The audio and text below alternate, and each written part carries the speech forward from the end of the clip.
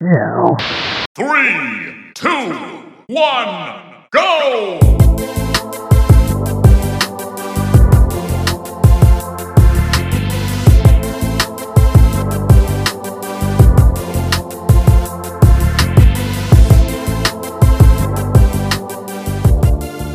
What's up, Heifers? This is episode 60 of the Cool Down Time podcast. I'm your graphically impressive host of the show, Marco. Joining me, as always, is my co-op co-host, my confidant, the man that I confide in with all my single father dating woes. I got Pablo in the house to help me get through life and talk about gaming's best and bootiest. What's going on, my boy? Everything is going well.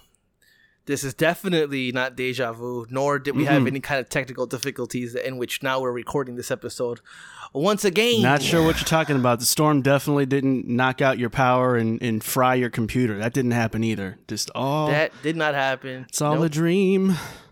It was all a dream. Computer. I used to, yeah. read up Word Up magazine. Anyway, let's keep going before we get lost in this thread and we go down this dark fucking path of nothingness. Yeah. I mean, we were just talking about my dating life before we hit record, and I told the man I was out here on these dating apps trying to find a thought, and I ended up with someone who was built like a bag of tater tots instead. You know, it's just been a tough time for me this week. It has, and then we lost the episode that we recorded, but we're gonna make up for it. We actually have some like semi-new stuff to talk about, so we'll make it fresh. But we will be covering in this episode Final Fantasy XVI's team saying no to open worlds, the Callisto Protocol's team saying no to chatty protagonists, and a whole lot more. So if you're a new or returning listener, shouts out to you for checking out this week's show. Appreciate you very much. If you like us, give our podcast a sub. We drop 2 episodes a week now. We just started doing that recently. And we're doing it where you need us, on Apple Podcasts, Spotify, other popular streaming apps. So there's no excuse, people. You need to follow us or we'll fight you and find your families. Fight them, fist fight them, punch them in the ankles. Your greasy grandma, too. All of them can get this work. She can get punched in the left elbow. I'll punch you straight in the left elbow. Right in the gout. You understand me? Yep, right in the gout. Yeah. And you can also follow us on Instagram at Cool Down Time Podcast or Twitter at Cool Down Time Pod to stay connected with us in between episodes. Pablo, with that being said, let's jump right into the first segment of the show, and that is loadouts. All systems nominal. Loadouts ready. All right, ladies and gentlemen, Grandma, we're here. We're here with the loadouts, and Pablo, we actually have quite a strange little arrangement of games to talk about here. We have one in common, so we'll start there, and this one's kind of a surprise for a lot of people this year. We are talking about a game by the name of Neon White. Pablo, this is a hard one to pin down. I still don't fully have my mind wrapped around this game yet because it's so interesting and off the wall. What would you say is the best way to describe this game to somebody who's not heard of this game before? Okay, I think we have to be upfront and saying that even though I'm going to give a kind of my description of what the game is, it's still not quite going to hit you until you actually play it for yourself. But really what it is, it's an amalgamation of a visual novel with a shooter, platformer, time trial kind of gameplay loop. Now that since you've played it, I kind of got like this feeling when I played a little bit of Jumping Flash, just because of the geometrical shapes and the jumping and the shooting.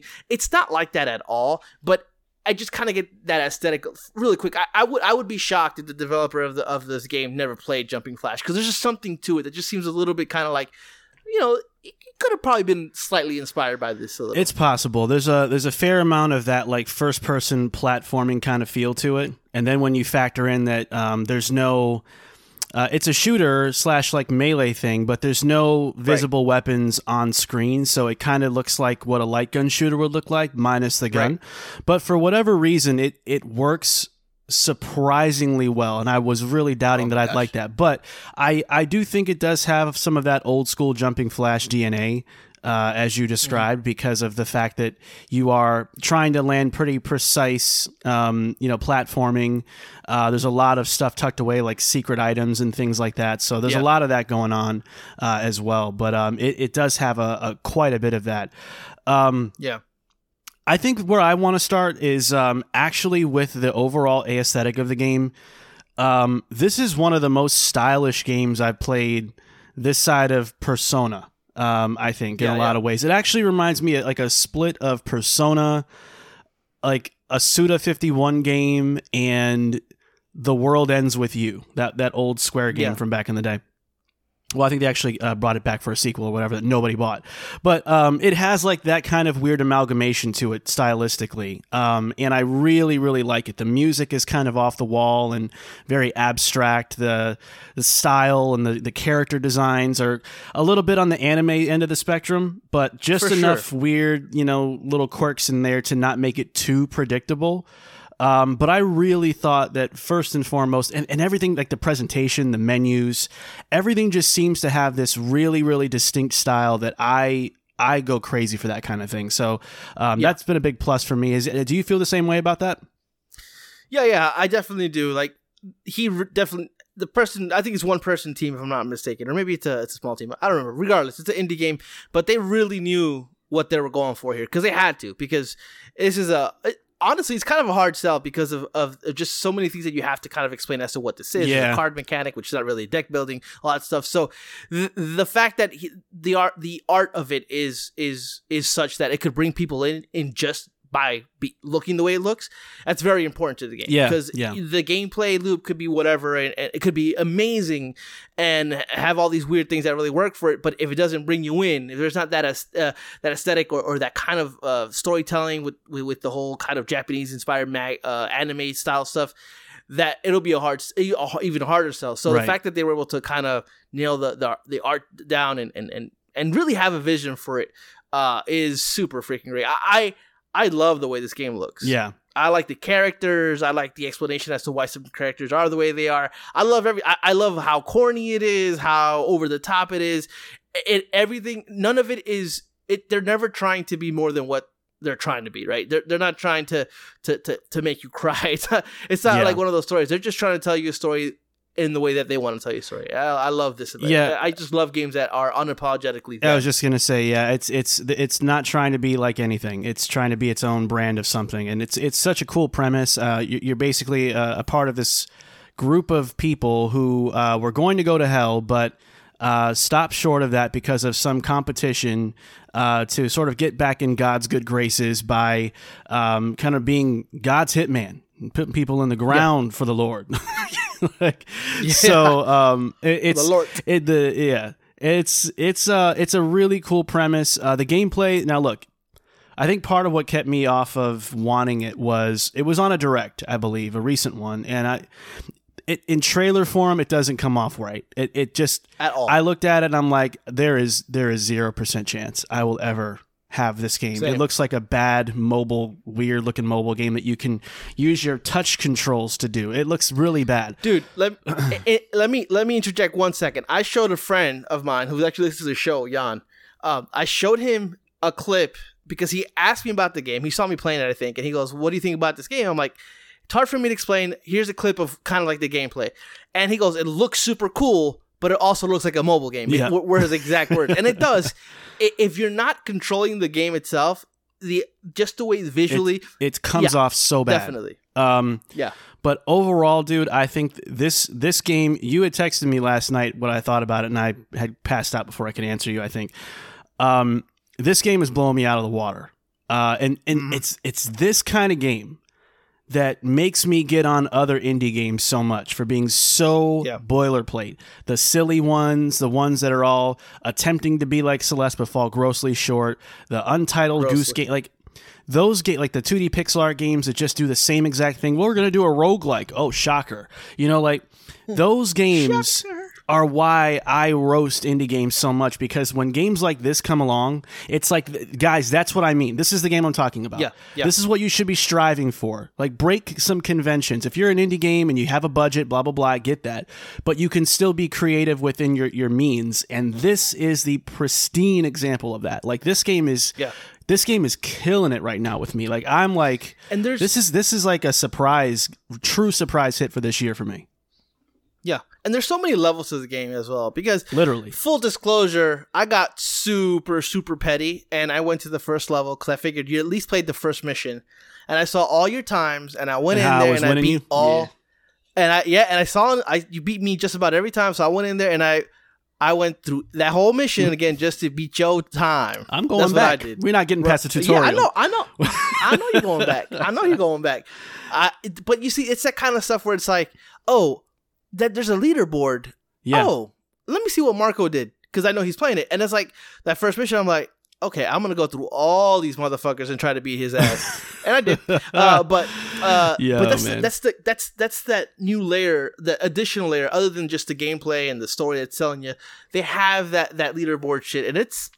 I mean, look, I'm kind of glad that whatever happened to that first episode happened, because I had more time with this game, and you know, I was glowing about the game to begin with, but now I'm like, okay, now I think I said in the first recording that I don't quite understand people talking about Game of the Year about this game, but no, I do. Mm-hmm. I do understand at least the game being in the conversation as one of the best games of the year, because it is so different. It is so new, and that's kind of what you strive for when you're playing games.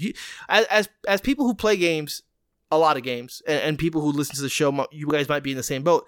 It is refreshing as hell when somebody can come out with a game and kind of exceed expectations, and be like, and you can really be like, I've never played a game like this before. That's when those games, that are super special, because we've played all kinds of games, and we start to kind of see patterns and things in games where it's like, another open world, which we'll talk about a little later. But when this game hits, and it hits the way it hits, and you're like, man, I can't think of one single game that is like this.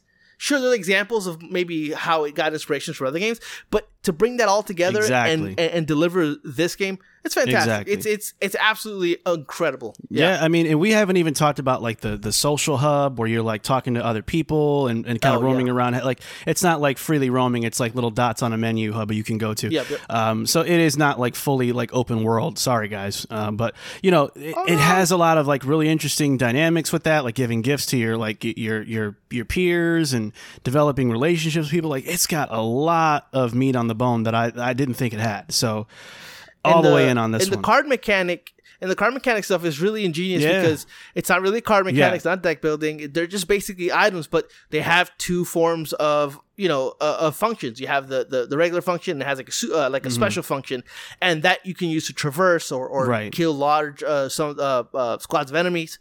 It's really ingenious the way they've done it, and the way they set it up. Like, they set every level up for success. You just got to get used to the pattern. Once you understand the level, the pattern, memorize certain aspects of it, it's smooth. It's so good, man. Yeah.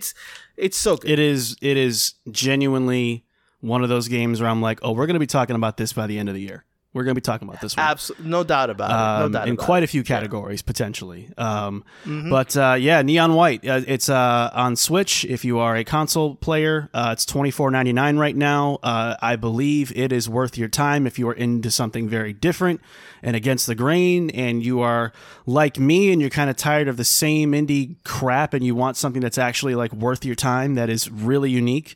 This has got you covered in spades. And I would also throw a little nod to Card Shark, too, in that same vein. I know it wasn't my thing, but I know for you, it kind of met those same unconventional, but in a good way, kind of standards, And for fans of touchscreen, Card Shark, just an aside, completely you can play it on touchscreen, and it works amazing. There's not a lot of games that, actually, matter of fact, there's no games that work with touchscreen well, and this works great. Yeah.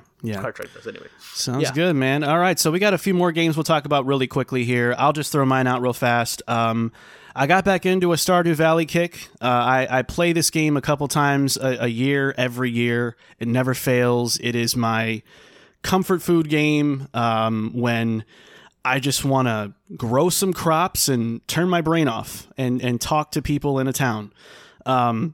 It's my version of Animal Crossing. It's the perfect mix of what that game what that series does, and also like what Harvest Moon used to do. And it just keeps delivering all these years later. I have it on Switch. I play it really on Switch. This is to me genuinely one I think the best games ever made. It's not going to be a popular opinion, but it's one of those games people forget just how great it is and how well that game has been supported since it came out. And the future work of this, I think it's a one-man team, if I'm not mistaken, unless he's gotten some more people. But the future of this studio is bright with the projects they're working on, Witchbrook, and I think one other game about chocolate, like a Willy Wonka kind of simulator, if that's them. I can't remember off the top of my head, but yeah. But hey, great game. I love coming back to it. It's been a nice little unwind routine for me after busy days because I've had a pretty hellacious week, and Stardew always comes through. So that's what I got going on with mine. What is the other game that's on your hit points? Not my bad. Loadouts. Yeah, I'm playing AI, the Somnium Files. You know, the sequel came out this past week, and it's a game it looks interesting enough. Marco had told me about it, and so I finally jumped in. It's on Game Pass. The first one is on Game Pass, and dude, you know, if you guys have heard the podcast before, I love crime, noir, detective-ass narratives, and this is right up my alley. Been trying to tell you, man. I've been trying to tell you. Yeah, it's a visual novel, but kind of like Neon White, has some super cool, like, artistic and an art style and some flair to it. It's really cool. You know, I visual novels are hard to pull off in a way that that maintains, like, straight up visual novels. Like, you know, there's some games that do a little bit of both. This one's like a little Neon point White, and click, like, but yeah. I mean, at the end of the day, this is a point and click. Yeah, point and click visual novel, and honestly, not a fan of visual novels. This and now this and Ace Attorney are the only ones that really like kind of grab me. And I love this game, man. I'm playing it. I'm playing touchscreen on Game Pass Cloud. It works beautifully on touch because of you know the limited stuff you have to do within the game, but it's super cool. I love the vibe. I love how like funny it is. It's like actually really funny. It's like a mature kind of funny too. They're not like, it's not like anime. Like, so there's some anime stuff in there, but it's also kind of like a little bit on the risque side too. Yeah, for sure. But I love like the very first thing, you can ask the one guy his name like 5 times and he gets like really mad at you. It's like, what's the point of that? But it's just because it's funny. You know, it's hilarious. I love the mechanic when you go inside somebody's mind to kind of explore and extrapolate information that they're not willing to give you. All that stuff is amazing, and I love that stuff. You know, past year having kind of like with Backbone being okay, and then the Chinese detective agency game not really being good at all, at least in my opinion. I was kind of sorely missing that crime noir detective shit, and I found it in this game, and I'm really looking forward to finishing this as soon as I possibly can, because I want to jump into that sequel, because this is like, I've never even heard of this game. If it wasn't for Marco, I would have never even heard of this game. Nobody talked. The sequel came out, only know because of Marco. Nobody's talking about this game. I don't understand why nobody's talking about this game. It's so dope. This one is a really cool one, man. The style is great. I know we keep referencing Persona, but there's a lot of that same flair in here too. It's one of the greatest games ever made, so it's good to be inspired by. Absolutely. Yeah, this one's awesome. It's on Game Pass. It was on sale really cheap on other platforms as well for the first game. So if you see it, don't pass up on it. I know it's got a weird name. It's a little strange looking when you look at screenshots and stuff, but it's actually a really, really cool point and click detective story that has a really good story pace and a lot of good characters and a lot of good intrigue too. That, you know, I think Pablo will enjoy the further he kind of unravels the story, and it sounds like the second game is even better from what I've heard. So that's everything I've seen in terms of reviews. The kind of the point they're making is like is improved upon everything that the first game has done, and that's super exciting because this game is really good. So having a sequel that's even better, it's wild to me. Yes, sir. All right, man. Well, I think that's going to wrap up Loadouts for this episode of the show. So let's go ahead and segue into the news segment of the show, which is called Hit Points. For breaking news, rumors, and booty juice, it's time for Hit Points. All right, homie. So it was obviously a crazy week with all the presentations and stuff going up. Crazy couple of weeks, really. So this one was more of a traditional week of regular news items, but a couple of interesting ones that I think warrant some additional extended conversations. We'll get into those, starting with this first news item. So the producer of Final Fantasy XVI, Naoki Yoshida, has divulged some additional details about the latest mainline entry in the Final Fantasy series. According to Yoshida, Final Fantasy XVI will feature fully AI-controlled party members that will rotate in and out as the story progresses. But additionally, and most importantly to this topic at hand today, Yoshida has also confirmed that the game will not be an open-world experience like Final Fantasy XV was, which has garnered some mixed reactions from the community. So Pablo, looking at this from both angles, from a standpoint of Final Fantasy, and we'll get into kind of the bigger picture about open world games and just this de facto feeling like open world games are the best. Right. How do you feel about this story in both of those contexts? The floor is yours. Yeah, honestly relieved. I'm glad that they saw the faults of 15 and realize that story didn't need to be open world and that they're not going to force that into this game. For me, it just shows that they're story first, gameplay first, rather than checking off a box because the industry is saying if you're making a AAA game, it has to be open world. And I love that.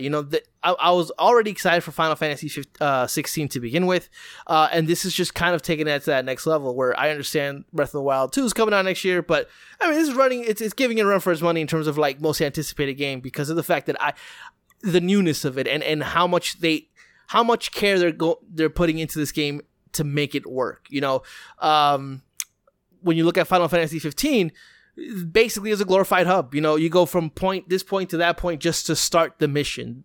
Some of the best parts of that game were in the smaller areas, except chapter 13, which is absolutely horrendous. But other than that, all that stuff that you play is just really, really good. The latter half of 15, which was not open world, was absolutely incredible. Like an amazing, some of the best Final Fantasy 15 stuff Final Fantasy stuff you've seen was in 15 towards the end. So I'm glad that they're really focusing up on this and they're, bringing everything else up to the forefront, and that's super encouraging. So I'm excited. How about you? Yeah, I'm kind of with you, man. Thinking back on 15, I know that a lot of people liked the transition into an open world, and for its time, it wasn't the worst. Not at all. It was an okay open world. There was nothing remarkable about it per se, but it was a nice change for the series, and I don't mind the fact that they did it, but I think a lot of that game was predominantly a bunch of downtime and dead air of just driving around from point A to B to C to D and whatever. And after a while, the concept of being an open world just sort of lost its luster to me after a while in that game, and it became more of a chore than a charm, I guess. Yeah. So I when I think about this news, I was immediately happy. I was actually ecstatic about this because this is what I mean about open world games and the fact that do them when it's justified.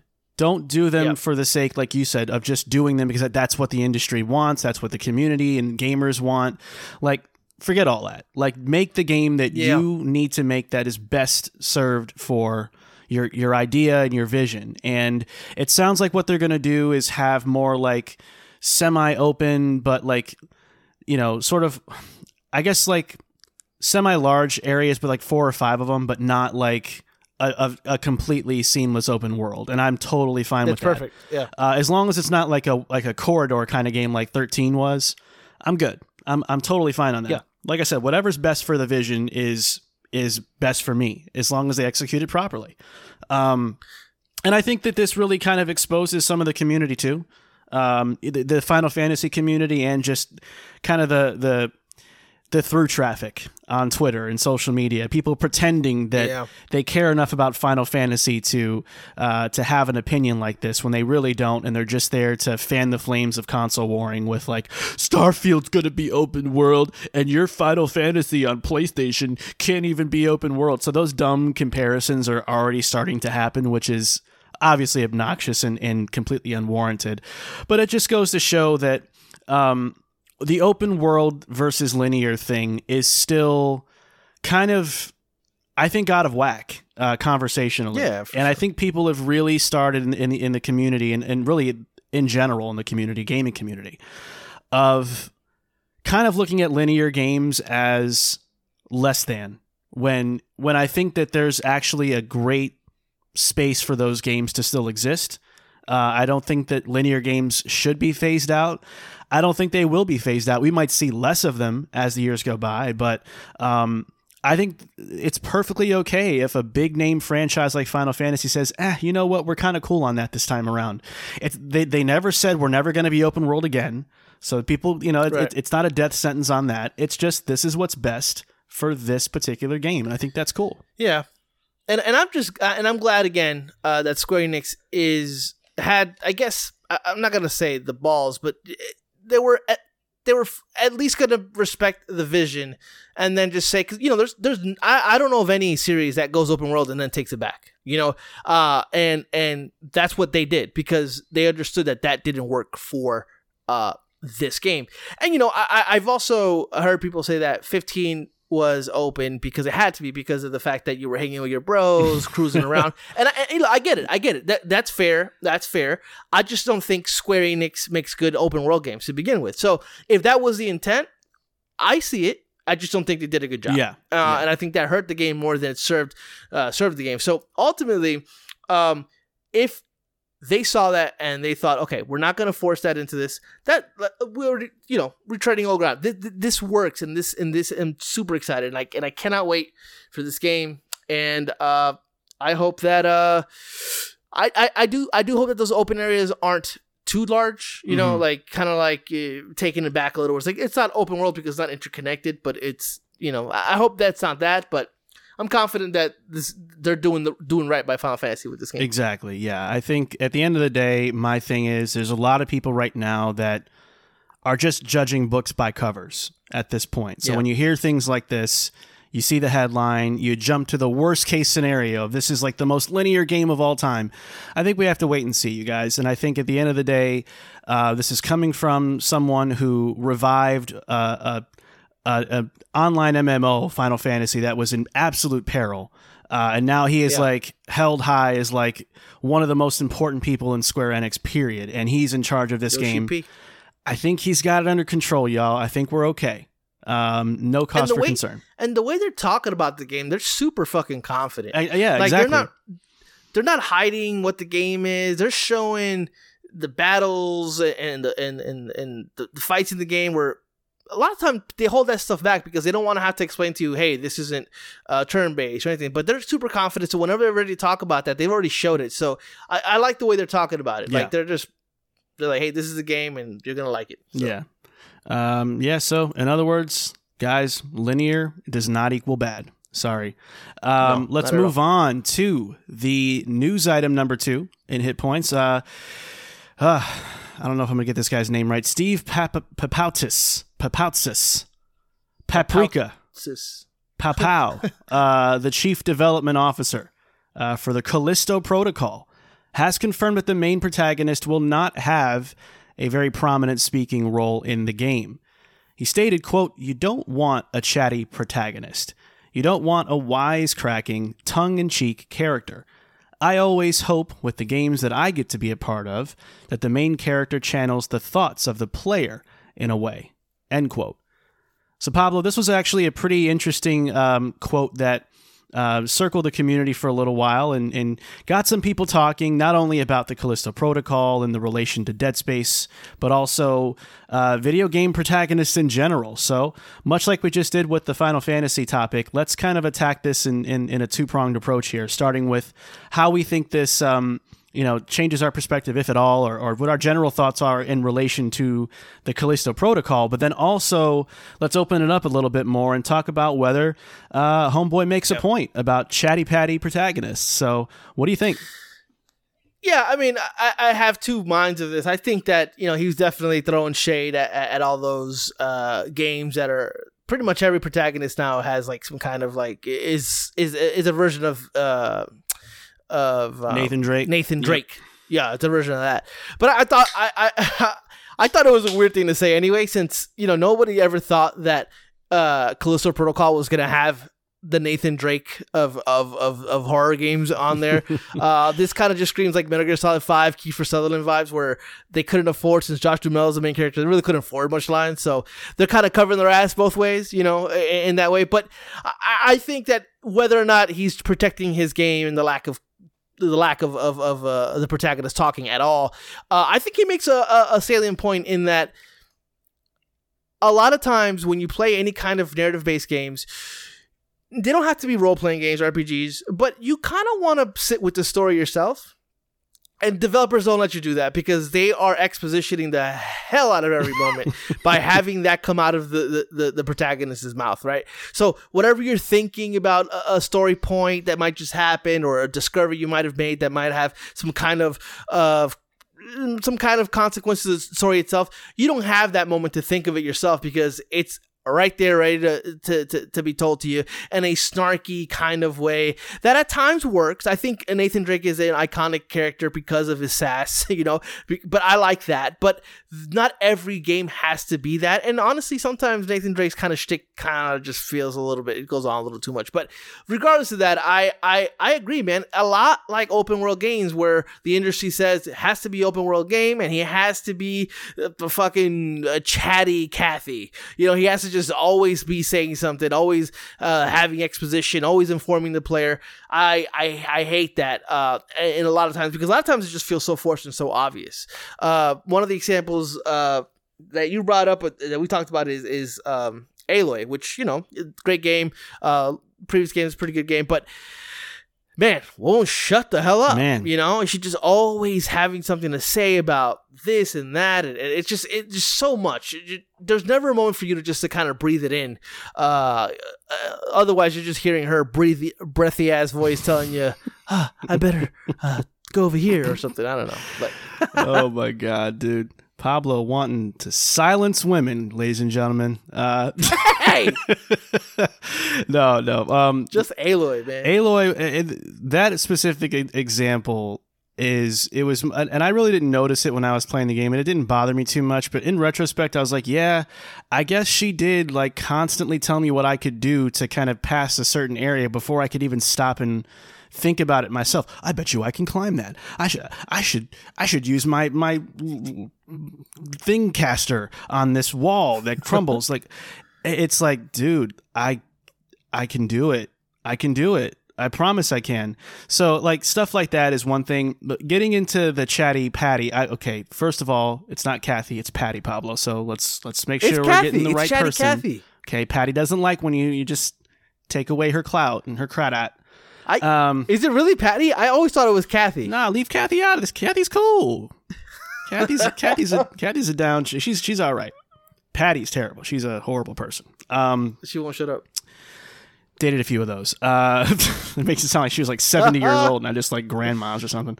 Yeah, no one names their kids Patty. That's a terrible name for a kid. And that's what I wanted to talk about in this segment. I wanted to talk about bad names for babies. All right, so here's the thing. I think that there's a little bit of shade being thrown directly at Dead Space because the lead left the project for Dead Space 2 back in the day while it was in the middle of development. And I think part of why he wanted out was because they wanted Isaac to be more of a vocal protagonist as opposed to the first game where he was pretty much a Gordon Freeman type. And I think that there's a bit of a chip on their shoulder to say, yo, we thought that was part of the reason why Dead Space kind of eventually sort of fizzled out. Or at least part of why, you know what I mean? So I think part of this is to kind of take a jab there, which I think they've been, subliminally kind of wanting the smoke with this little Dead Space remake versus Callisto Protocol competition. I think they kind of want this. Yeah. But I also think that what his quote talked about with, the chatty patties, it is true. At first I didn't want to agree with him. Something about me was like, well, I'd rather them be speaking than be a silent protagonist. But then I'm like, actually, you know what? there's been a lot of really, really good examples of great silent protagonists lately, and a lot of really, really bad examples of vocal protagonists that just don't shut the hell up. You think about games like Forspoken that's coming out soon, which is the cringiest thing, just the cringiest little thing. And it is because it's this Nathan Drake meets MCU quippy McQuips dialogue, and everybody's got something smart and snarky and sassy and punchy to say, and it's like, man, this is so unnatural. And I do think that he makes a great point about that. And so I wish that developers would be more willing to not default to having the Troy Baker voiced or Nolan North voiced protagonist that just babbles and babbles all game long. Because I think to look at Naughty Dog as an example, I think they are in a way the best and worst examples of how to do this, because on one hand you have Nathan Drake, which I think was too big of a personality that just swallowed the rest of the story up in all of the other Uncharted he was in. He was just, it was too much of him and not enough everything else. And it just made the game's story very imbalanced and weird, because he's the lovable, quippy guy, but he's also slaughtering thousands of people on a routine basis and cracking jokes about it in between. And, whoa, every time he butt skids down a slope. And then you have The Last of Us, which it does have its good amount of voice acting, but they also know how to use other things to tell the story that words can't, like facial expressions and dramatic pauses and silence and these moments of like, man, that really feels like a real person that is feeling something in that moment, whereas it's cranked up to 11 and everything else. So I really hope that overall gaming stops kind of defaulting to the nonstop chatty patty protagonist in the future. I do think it is annoying. I do think it's worn out its welcome, especially in AAA games. And I wish that more studios would be more willing to tell a story in a different way and trust other aspects of their storytelling to do the job, instead of putting it all on a loudmouthed and nonstop talking protagonist. So now, I will say, with all that aside, I think the comments ultimately are a little hypocritical, because he got a Hollywood B-lister to be the main protagonist, like a recognizable actor to be its main character. It's like, okay, why? If he's not like, what was it? So you're right. At that point, it just feels a little more petty than what it is in terms of like what he's saying about the game. But regardless, he hit on the point. But it's a tad hypocritical. It's like, yeah, we hate when a main protagonist takes over. Anyway, Jim Carrey is going to be the star. It's like, wait, what? The fuck? Yo, Jim Carrey in like a Dead Space would have been wild, bro. It would have been pretty fire. Yeah. Okay, let's get to news item number 3. Hold on, I gotta pee. Bro, get a bedpan. All right.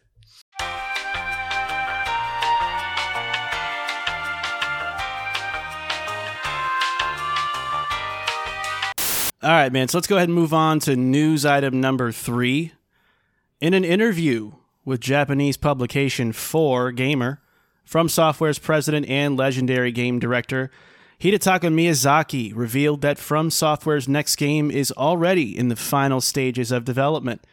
While no details were given as to when we would see the game or what the game even is, leaks suggest that it might actually be a new Armored Core game. While From Software is more known for their Souls games, which spawned a whole new genre, Armored Core was once a flagship franchise in its own right for the developer, with many sequels developed primarily for the PlayStation platform. So, Pablo, the question is, are we excited for the potential of another Armored Core game if the rumors are true, or would we be disappointed if that's the direction they take for their next game? I don't give a flying fuck about no Armored Core game.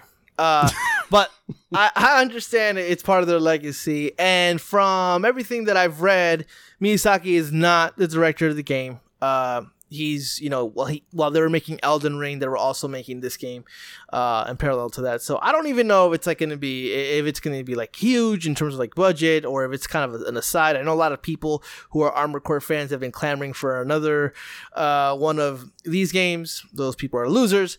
Honestly, I've never really been a fan of Armored Core, mostly because of I guess circumstances. I wasn't really a big PlayStation at the beginning of PlayStation 1 or 2. I got into it late, and I guess the best games were like on PlayStation 1 and early PlayStation 2 days. So I guess I wouldn't be disappointed, because I'm not one of those people that think, oh, instead of this, they should have doled out resources for Elden Ring 2 or something of that sort. This is a game they wanted to make, and they were always going to make it, and it doesn't come in sacrifice of anything. He also said that that Miyazaki's already at work at his next game, and that there's going to be DLC for Elden Ring. So I'm happy for the Armored Core fans. I do think this is probably getting a little bit more attention because coming off the heels of Elden Ring and Miyazaki's name probably eventually becoming kind of a household name when it comes to developers. I think anything he does will garner some kind of attention. Now, I'll ask you, I want to turn this over to you, being that you're a PlayStation guy, grew up with it, all that. Did you ever play Armored Core? Does this kind of have any nostalgia behind it? Are you excited for this? Talk to me. Nope. News item number 4. No, I'm not one of the 27 people that played Armored Core. No, I'm just kidding. I never actually played any of the games before, so I don't want to sit here and judge too much of it. It just was never a franchise that really appealed to me, but it definitely had a really, really strong little following, and became one of those cult hits of the time. So I think it's a bit weird, though. I won't lie. I don't want to be a hater, because a lot of my little niche games have been remade over the years, and I was a happy camper. So I don't want to poo-poo this possibility if there are Armored Core fans out there. But not that I want like them to constantly be a Souls-like factory, but of all the things I want them to make, I don't know if I really see the value in coming back to Armored Core. Like, how demanding is that audience? Yeah. How big is that audience, and how big is the demand is what I'm curious about. It died out because they were like pumping out those games. Like, I was looking at the list of Armored Core games. I was like, God damn, I thought there were like 2 of these games. They're like 50. It's like they just kept going. So no, man, they were out here, and it's like Vita. I guess I just don't. I don't know like who this is really catering to, and how that works in this era. Yeah, it's just strange. Now, I'm not going to knock them for bringing it back. More power to them if that's what's really happening.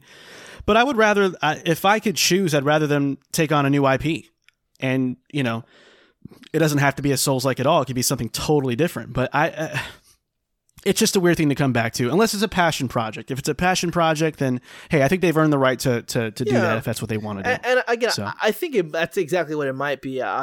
It's one of the first. I think it's the second ever series that they worked on. So I've seen people talk about the game in terms of like wanting to see another one. It hasn't been to the level of Final Fantasy or any of the remakes, Resident Evil or anything like that.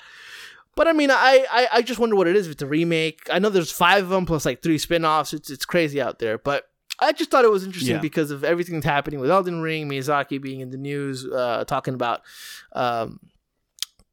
this game. It's just interesting. Oh, not this game. Again, this is all with a grain of salt, but it's pretty much, It's pretty certain that it's going to be this. Now, let me ask you this, kind of aside to this, because it was part of this of the interview. He said they're working on Elden Ring DLC. What do you want to see in that? Because I want to see more. Like, I want to see like all new storyline and things like that. So I hope that's fleshed out.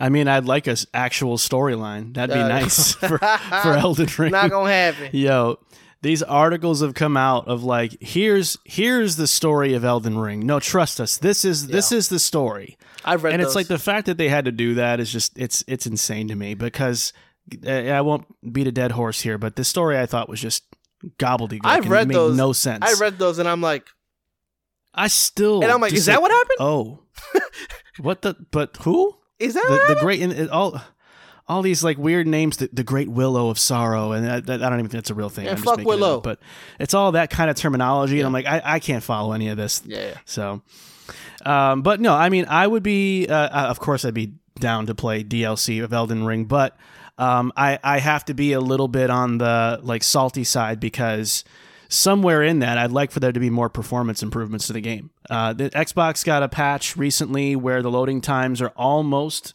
where the PS5 and PS4 version are at, which is really good for you guys. Yeah.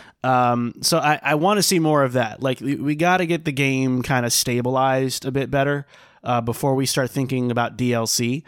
But in a weird way, I also wish that they would just kind of hold out on the DLC stuff and just go right ahead and work on the next Elden Ring.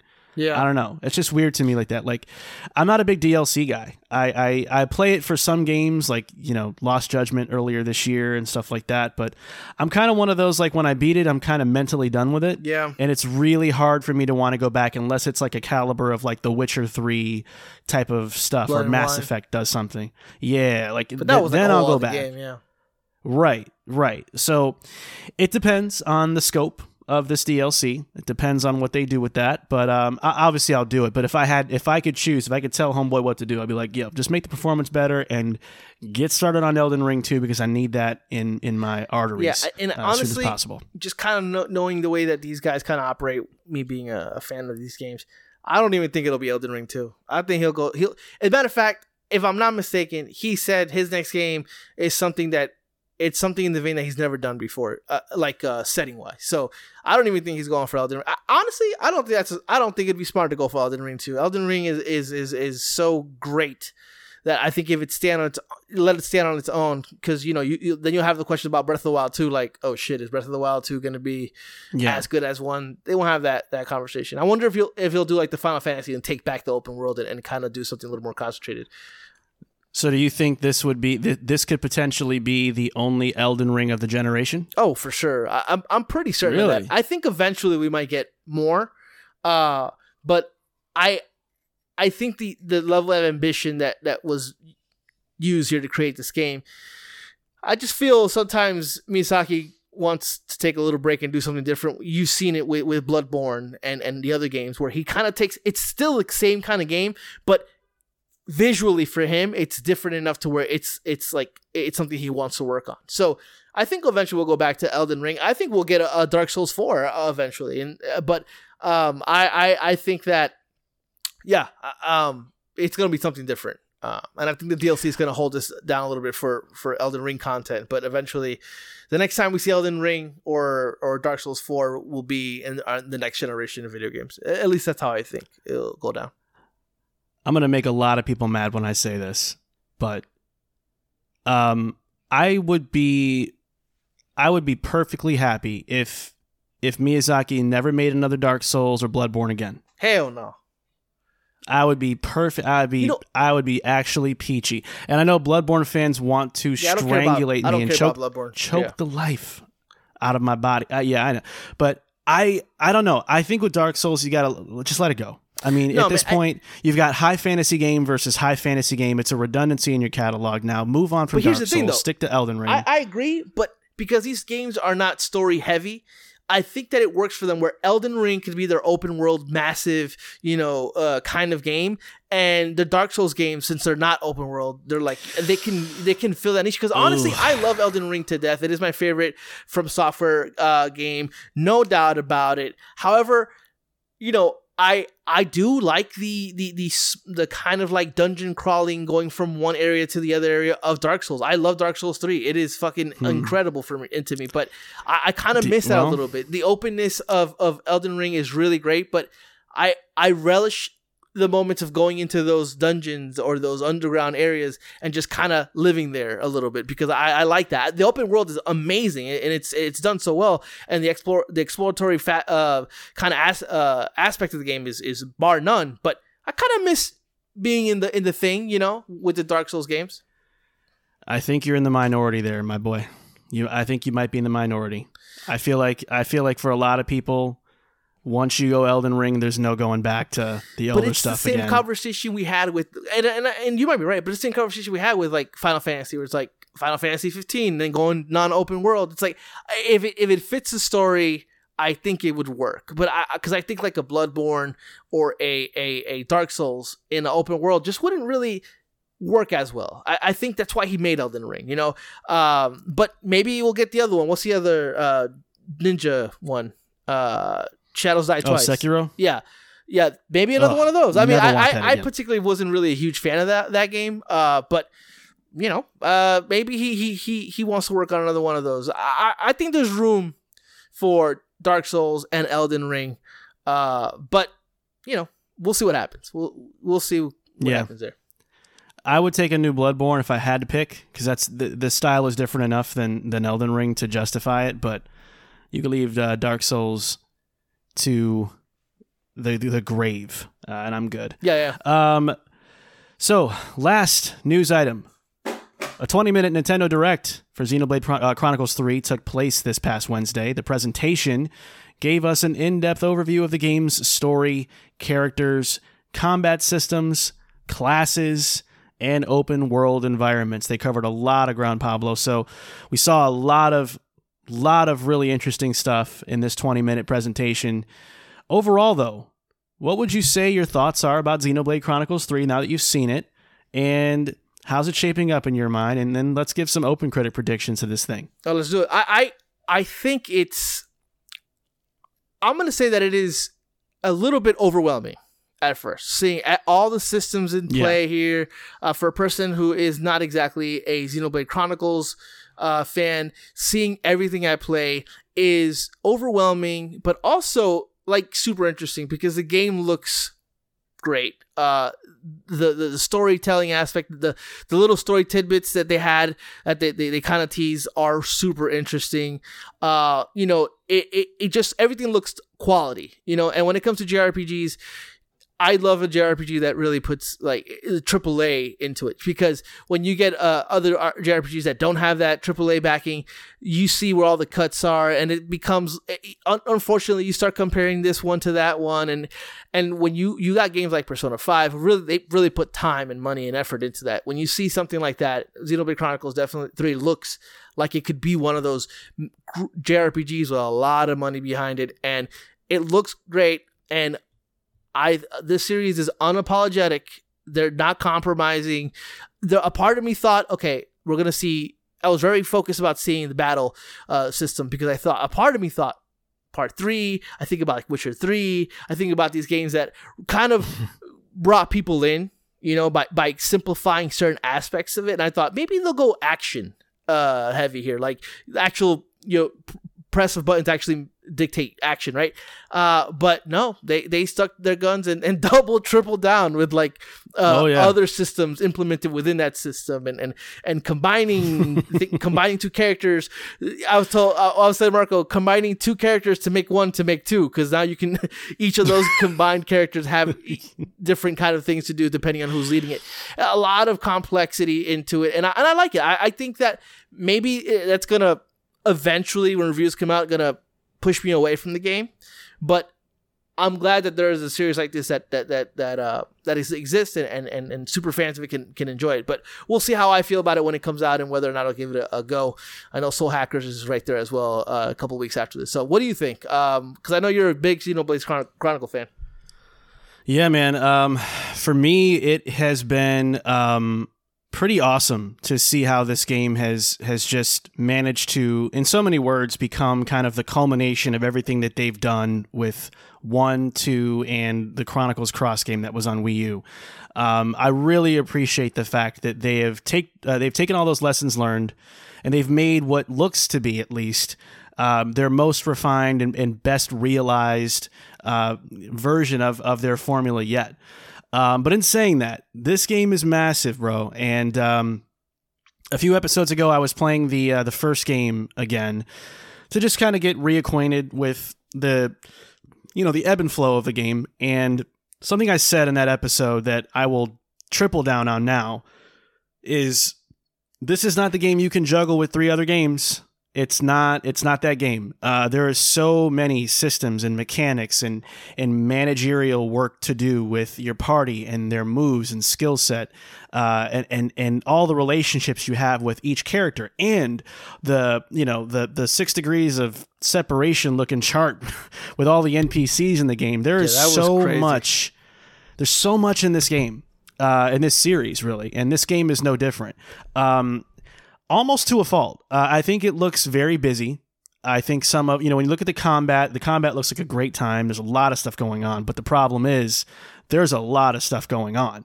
The HUD is everything. It's all the things on screen, all the moves, all the buttons, all the move names, everything on your party's names on this side, that side. It is so cluttered because there's so many things happening at the same time that I think in a way one thing I will fault the series for is they've never figured out how to not be overwhelming as an RPG. And so I think if you're new to the series, if you try 3 as your first go at it, this might be a lot for you. But the good news is Xenoblade Chronicles 1 and 2 hold up incredibly well. The first one was obviously remade not too long ago. And I think those would be great entry points for you if you're interested in the series. But 3 looks like it is... it is work in the best way possible. I wonder, even me saying that about like 3, not being specifically friendly to new players, I wonder if a lot of those systems will be systems that you can use to your advantage, but not necessarily necessary. Or I wonder if there's some kind of easy mode where, you can do all those cool things if you want to, but you don't actually have to. And I think that would be an interesting way to kind of, a mode or easy or or actually pick your kind of like difficulty level. That would be interesting to that, because there just looks like so many cool things story-wise that this game has to offer. And it would kind of be a bummer for me not to play it, because I know that I'm not going to be able to put in 50 plus hours, 60, 75 plus hours in this game. And then on top of that, really have to stick to it, because there's so many systems at play that if I don't play it for a day or two, then I'll be like, okay, what does this do again? And and look, I think if the game grabs you, it grabs you. I mean, most of the games that really grab me are games that I only play those games. I no life those games, So that could happen with Xenoblade Chronicles. But I just wonder if they're doing things to kind of offset that, which I doubt, because the series has never done that. But regardless, it looks great. It looks great. Yeah. Nintendo's on a roll. Nintendo has another, what looks like to be an amazing exclusive for Nintendo. I mean, making the Switch a must-have, really, at this point. Man. Yeah. Yeah, it's a compelling case. Yeah. So let's wrap this up by giving some open critic predictions for this hoe, man. Give me a number. What do you got? Yeah, I think based on everything I saw, I think it's like a solid 85. Just one of those games where I think people will praise it for its story, maybe kind of fault it a little bit for its complexities, or it being overtly complex, and maybe some performance stuff here and there with the Switch being what the Switch is. I wouldn't be shocked if it's higher than this, but for me, I think this is a solid 85, which is in 2022. It might as well be a 99. You're not lying. I'm going to go 2 points higher than you. I'm going to say 87. I think that this is going to be one of the better games of the year, but I think 87 is kind of where I see it fitting in because of some of the bloated nature of the game. I think we'll kind of bog it down a little bit for some reviewers, but I do think that in terms of the story, the combat, the premise, which we didn't get into the story too much in this walkthrough, but I thought the 10-year lifespan thing was really fire. Super dope. I'm really excited to see how they pull all that off. I think it's going to go over very well. There might be some weird little performance issues because Switch is Switch. But I think overall people are going to really love this game. It's going to be considered maybe the best RPG of the year. And I think 87 is where this is going to end up landing. So we'll see if I'm right on this one. And normally I am not, because I think you're still kind of winning in the open critic prediction thing. Not by much, though. No, actually. not by much at all. Yeah, we both got one on we both got one like on the dot. I got Pokemon Legends Arceus right. Yeah. And you got WWE 2K22. I don't even think that should count. I had Elden Ring for like the longest on the dot, but then some fucker decided to be like, I hate this game because people love it, and then went down the point. Yeah, I talked to him. I asked him to do it, and he was like, "Yeah." So I've never been so happy to knock down a number in all my life. Yeah. All right. Well, hopefully this show was a 95 in the hearts of you listeners. We hope you enjoyed it, despite the bad voice acting. Thanks for tuning in, though. We appreciate you. If you are with us in terms of subscribing, thank you. If you're not subscribed to us, do that. Because we're going to be back again on Thursday for our Checkpoint episode, and we don't want you to miss it. So be sure to sub up to get notified on when that drops. But in the meantime, that's going to do it for me and Pablo here for this episode. We'll see you in a couple more days. You're welcome, and we'll catch you later. Make me feel good.